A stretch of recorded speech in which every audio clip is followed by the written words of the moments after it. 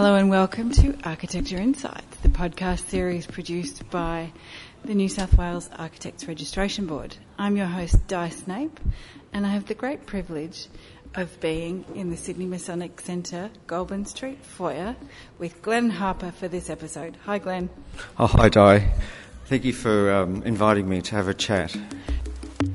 We're walking up the stairs in the foyer. Yes, we are. Now we're walking up one of the grand staircases into the Goulburn Street foyer. It took a large number of years, at least 6 years to build, and you can see why. It's just all concrete. So pouring concrete is a slow process. So that you don't have to listen to all of that bush-hammered concrete throughout this episode, we're going to go down and record the rest of this discussion somewhere rather quieter. So Glenn was awarded a Byera Hadley Travelling Scholarship in 2015, is that right, Glenn? 2015. And Glenn is an architect at PTW. And if you listen to any other podcasts, you'll know that PTW are old friends of the board and have supported last year's Sydney Architecture Festival, amongst other projects of ours. This is not about them. This is about Glenn. We're going to talk about the Brutalist Project Sydney.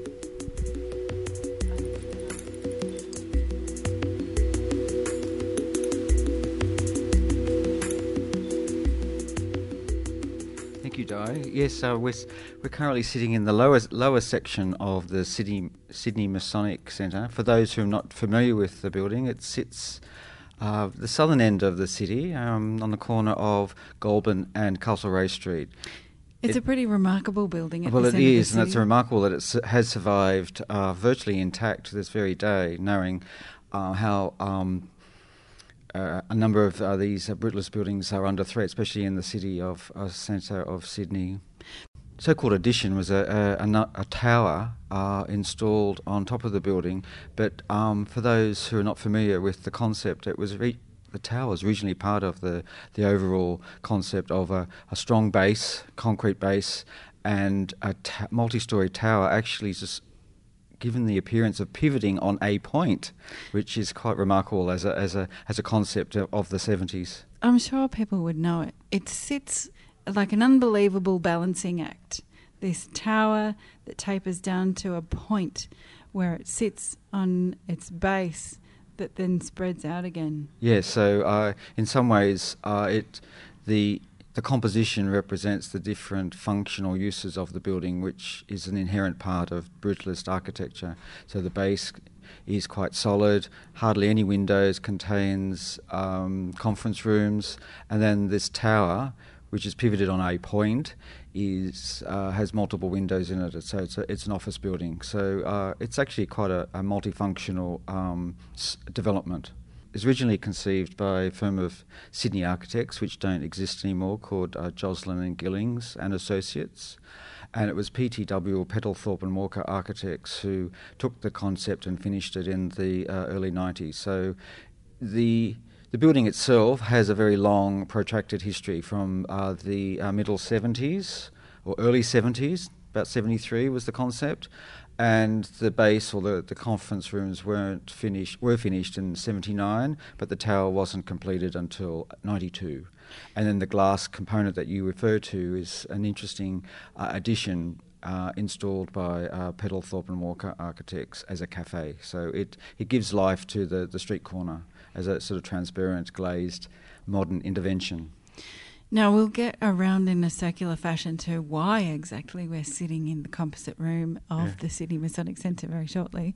But I might just ask you, if, say, somebody listening to this podcast might be interested in finding out more about this building or finding it, in fact, on a map, would they be able to find it, Glenn, on the Sydney Brutalist map? What an interesting segue. Thank you.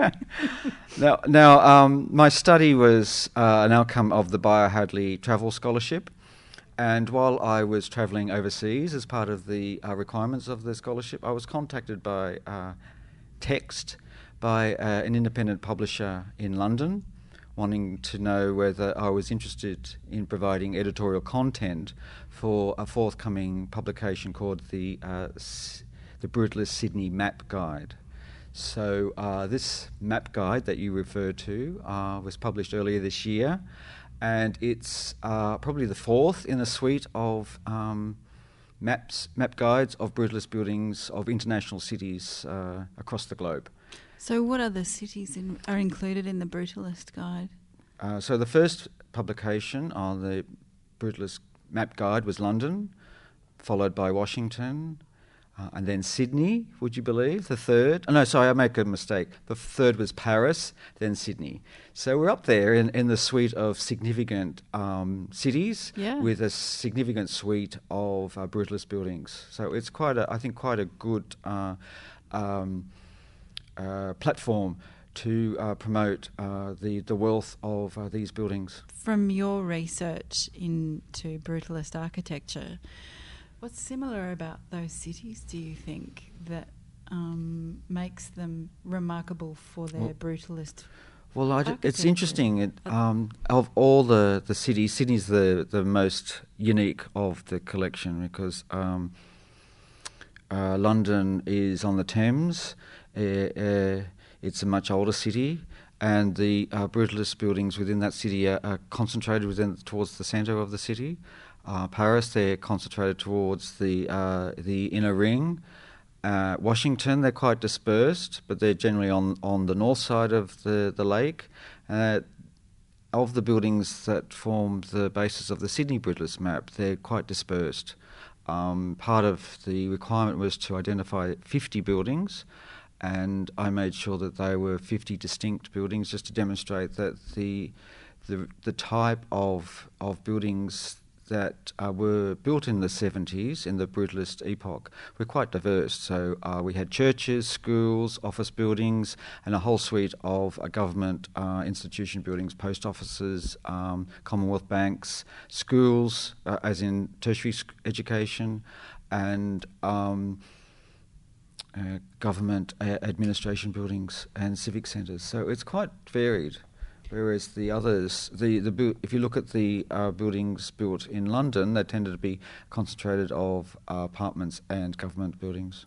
So how far does the map extend around Sydney? Like those 50 projects are within what sort of a radius of the CBD? Quite diverse. The centre of the city, as in the Central Business District, the CBD, and the furthest one on the map is in Penrith, which is a warehouse. Right, okay. So it extends from the centre up to DY, south to Sutherland, and west to Cabramatta and Penrith.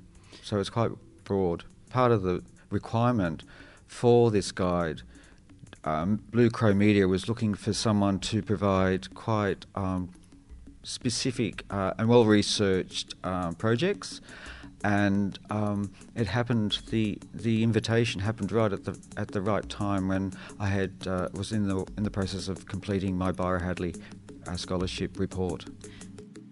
I think the motivation is that not only in Sydney are we experiencing all these buildings or this built environment, but the buildings within this built environment are under threat. It's not only Sydney, but it's happening worldwide. So there are buildings in the UK which are under threat, buildings in Paris which are under threat, and of course a large number of buildings in Sydney which are under threat, which is the point of my application for the Byera Hadley Travel Scholarship. So you've obviously been interested in the brutalist architectural style, shall we call it for now, for a long time. Look, this precedes your Byera Scholarship. Well, I guess that I've always been interested in architect. It may sound elitist, but I've always been interested in architecture that has a sense of authenticity. And I guess my interest in brutalism is that it occurs, the epoch or the style, whatever you want to call it, occurs right at the end of the modern movement in architecture, where there was this sort of last hurrah of authenticity in the construction of these buildings, and these buildings generally had a very strong social purpose. I would describe this concept as has a clarity of architectural form. So there's no wastage in these buildings. They may be exaggerated, and quite flamboyant in some regard, but there's certainly no wastage in the elements. So there's a logic in terms of the expression of the parts, and then how that is built, and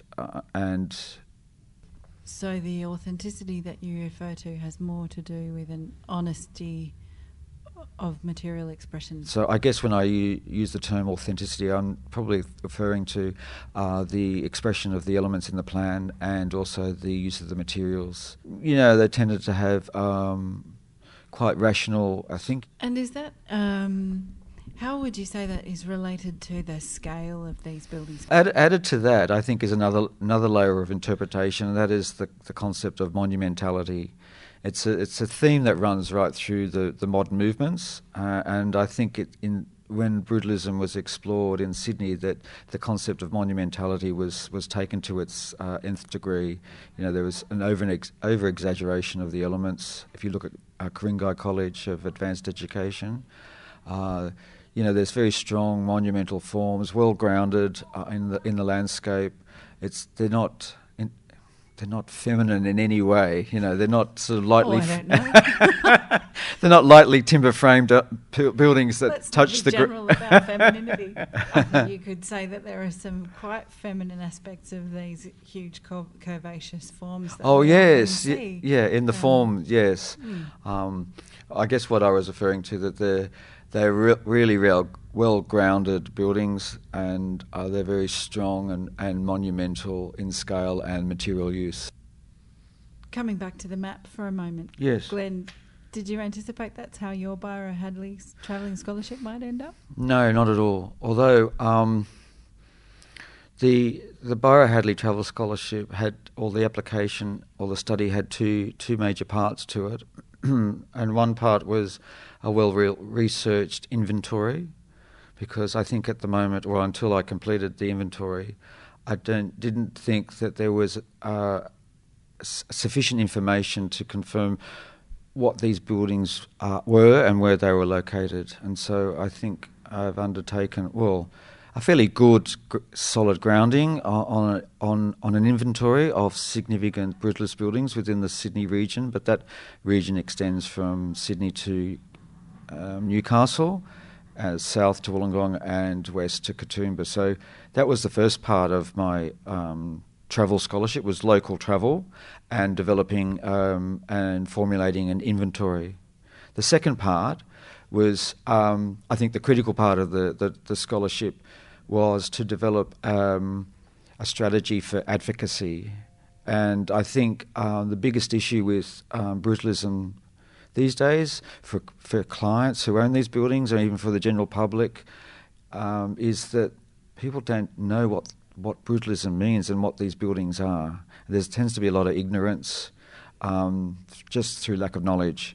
And so the second part of my travel scholarship was to formulate an advocacy program, and it ended up being a 6-point program in the report, and that was developed after visiting and interviewing 3 groups, BODs, people in United States and Canada, and each of those had 3 very different ways in which they went about their modern movement architectural advocacy. And so I used that as a basis of comparison analysis, and then I formulated my own strategy. And of the 6 strategies, the first one was social media, an Instagram feed, and the second one was a map guide of some form. So, you know, when I got the invitation out of the blue from London, from this independent publisher, I thought, wow, someone's reading my mind.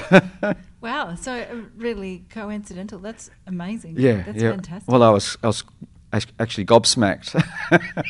It certainly answers the ambitions to a certain extent of the scholarship. You know, the intent of the bequest is to allow individual architects to undertake this research as a way of contributing to the profession. And I think, in another way, the board is very much concerned with how the profession is communicated to the public. Right. So, and I personally have been following your Instagram account for quite some time. It's very educational. Thank you.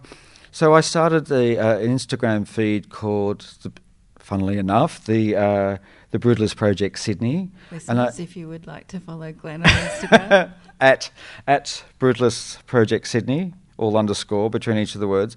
I started that Instagram feed the day that I received notification. What I was trying to do with that feed was to use imagery, the best imagery that I could possibly achieve with my mobile phone. So again, very low tech or sophisticated low tech apparatus. Accessible tech. Accessible tech, thank you, yes.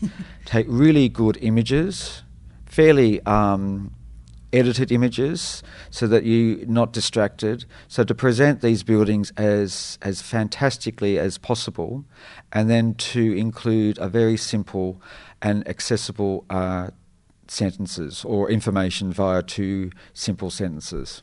One of the things that I love about the document that you have produced through this approach of Instagram and using the accessible tech is that this survey that you have undertaken of these buildings is really consistent in its viewpoint, which is very human necessarily.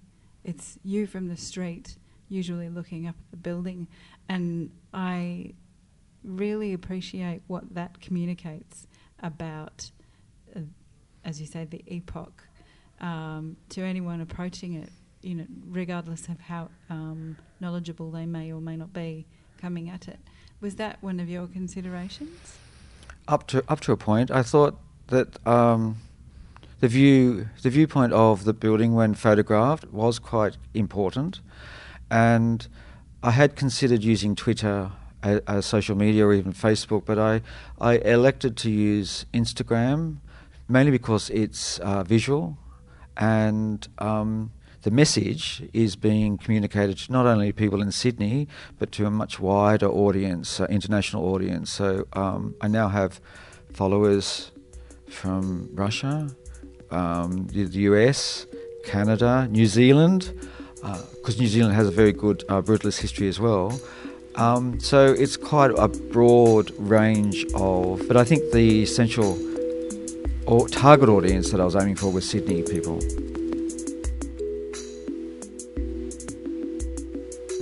So to that point about the threat that you see these buildings being under, what's the value that you understand these buildings to hold? Well, I think there's a couple of things. Personally, I think that a lot of people tend to forget that recent buildings or recent history or recent heritage is of value, and you have situations where buildings of 100 years old is considered as historic, and worthy of protection. Well, my argument is that buildings of 50 years old should be treated in the same way, especially if they're significant. And I think my research study came at the right time, and 2016 was certainly a watershed for a large number of these significant buildings being presented to the general public as unworthy of protection and preference for their demolition. For example, Sirius Apartments, Byera Children's Court, which has been at the Land Environment Court, but it's likely to be demolished. There's the Waterloo Housing Estate. There's a number of buildings within the campus of the University of Sydney which have been earmarked for demolition. There's likely that a significant building within Macquarie University is likely to be demolished. I think part of the issue is there's been not enough research done on identifying which of those buildings are significant and worthy of retention. So that, I'm not advocating that every brutalist building should be retained, but what I'm advocating is that there needs to be a grounding of research to determine what is significant and what's worthy of retention as demonstrations of our cultural values. And so with the Heritage Committee of the Institute of Architects, they have an inventory of significant buildings, but they that inventory tends to stop in the early 60s, and there's probably hasn't been enough time or people to undertake research to determine what are those buildings post-1965 are worthy of inclusion on this register, the Institute of Architects Register of Significant Buildings. And only recently has the National Trust started looking at the buildings of this period. And even that the New South Wales State Heritage Office has only 1 or 2 buildings of this period on their list. So there's a lack of information and recognition of what's worthy of significance. So that's where I saw value in the Byera Hadley Travel Scholarship and its report and the inventory to form a basis and grounding for further study and inclusion or picking out of the buildings of these lists of my list for inclusion as significant brutalist buildings. And coming back to a point I raised earlier, that recent buildings of 50 years of age are significant and are heritage. So, what is the question of heritage? Well, it can be 20 years old, 25 years old. So, and I think clients and the general public are fairly dismissive about buildings of our recent history. And the point of my report and social media and the Brutalist Map Guide is say, hey, look, these buildings are worthy of attention, and let's just slow down and consider more carefully what are those buildings that we're going to retain as demonstrations of our cultural values of the 70s and 80s. Could you talk a little bit about your thoughts on an approach to retaining buildings, especially where they might challenge current expectations? The Instagram feed does share stories about positive adaptation. In particular, there's the National Acoustics Laboratory, which was built by the federal government, and that's located in Chatswood, and that's successfully been adapted by the Christian Science Fellowship Group as their Southeast Asia headquarters. And it's been done very well with a lot of sympathy. Clever hiding of new services and finding appropriate uses for the different spaces and rooms right across that facility. So I think there are good positive stories, and I think part of the issue with serious apartments is to demonstrate how successful that building can be adapted. Although this floor-to-floor is quite small, I can see that being adapted quite successfully as a boutique hotel, in part, yeah. I think that would lend itself quite well as a new use. So I'm not suggesting that we mothball these buildings. I think that there's opportunities for clever and intelligent adaptation. And the current story is that Ku-ring-gai College of Advanced Education, which had been used by the UTS for many, many years, has now closed, but it's currently being adapted for a high school. What do you think today's architecture really should learn from the brutalist movement? I think the brutalist architecture still has a lot of stories that they can share and tell us as architects practicing today, especially the ideas of how to construct, conceive an elevation, not necessarily from an urbanistic point of view, but as a three-dimensional object. And I think also they can teach us about the craft of construction. And where these days we're all too lazy, I think, to think about how actually the materials go together. The building that we're in at the moment, the Sydney Masonic Hall, has markings from softwood, which are about 4 meters long. There are some of these pours are in 5 meter pours, which are astronomical. You couldn't even achieve it these days. So when you think about these buildings, they're virtually handcrafted. You know, the idea of making formwork by hand and then pouring the concrete into this formwork without holes or anything like that. You know, a constant vibration to get that casting perfect is something that we can learn from. Yeah. I'm not saying that we try and copy what was done in the brutalist period, but we can certainly learn a lot from what they were doing at that time.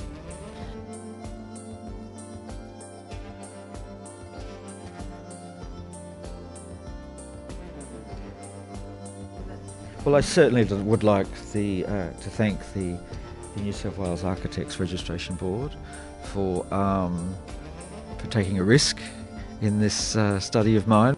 I think that your approach through social media and the ability to share this information in an accessible way has probably taught us a bit of a lesson in turn about how to disseminate the outcomes of this incredibly generous bequest of Byera Hadley's.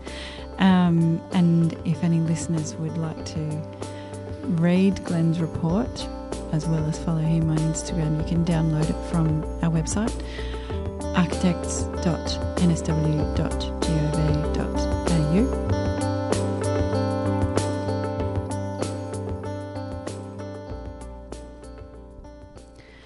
And that's it from us today at the Sydney Masonic Centre. It's been such a privilege to be able to record this episode of Architecture Insights for you here today. It's always wonderful to be able to come into a building like this and inhabit it, even for a little while. So thank you very much to Sydney Masonic Centre for allowing us to do so, and thanks very much to Glenn Harper for coming in. Thank you for listening to Architecture Insights. I'm your host, Di Snape.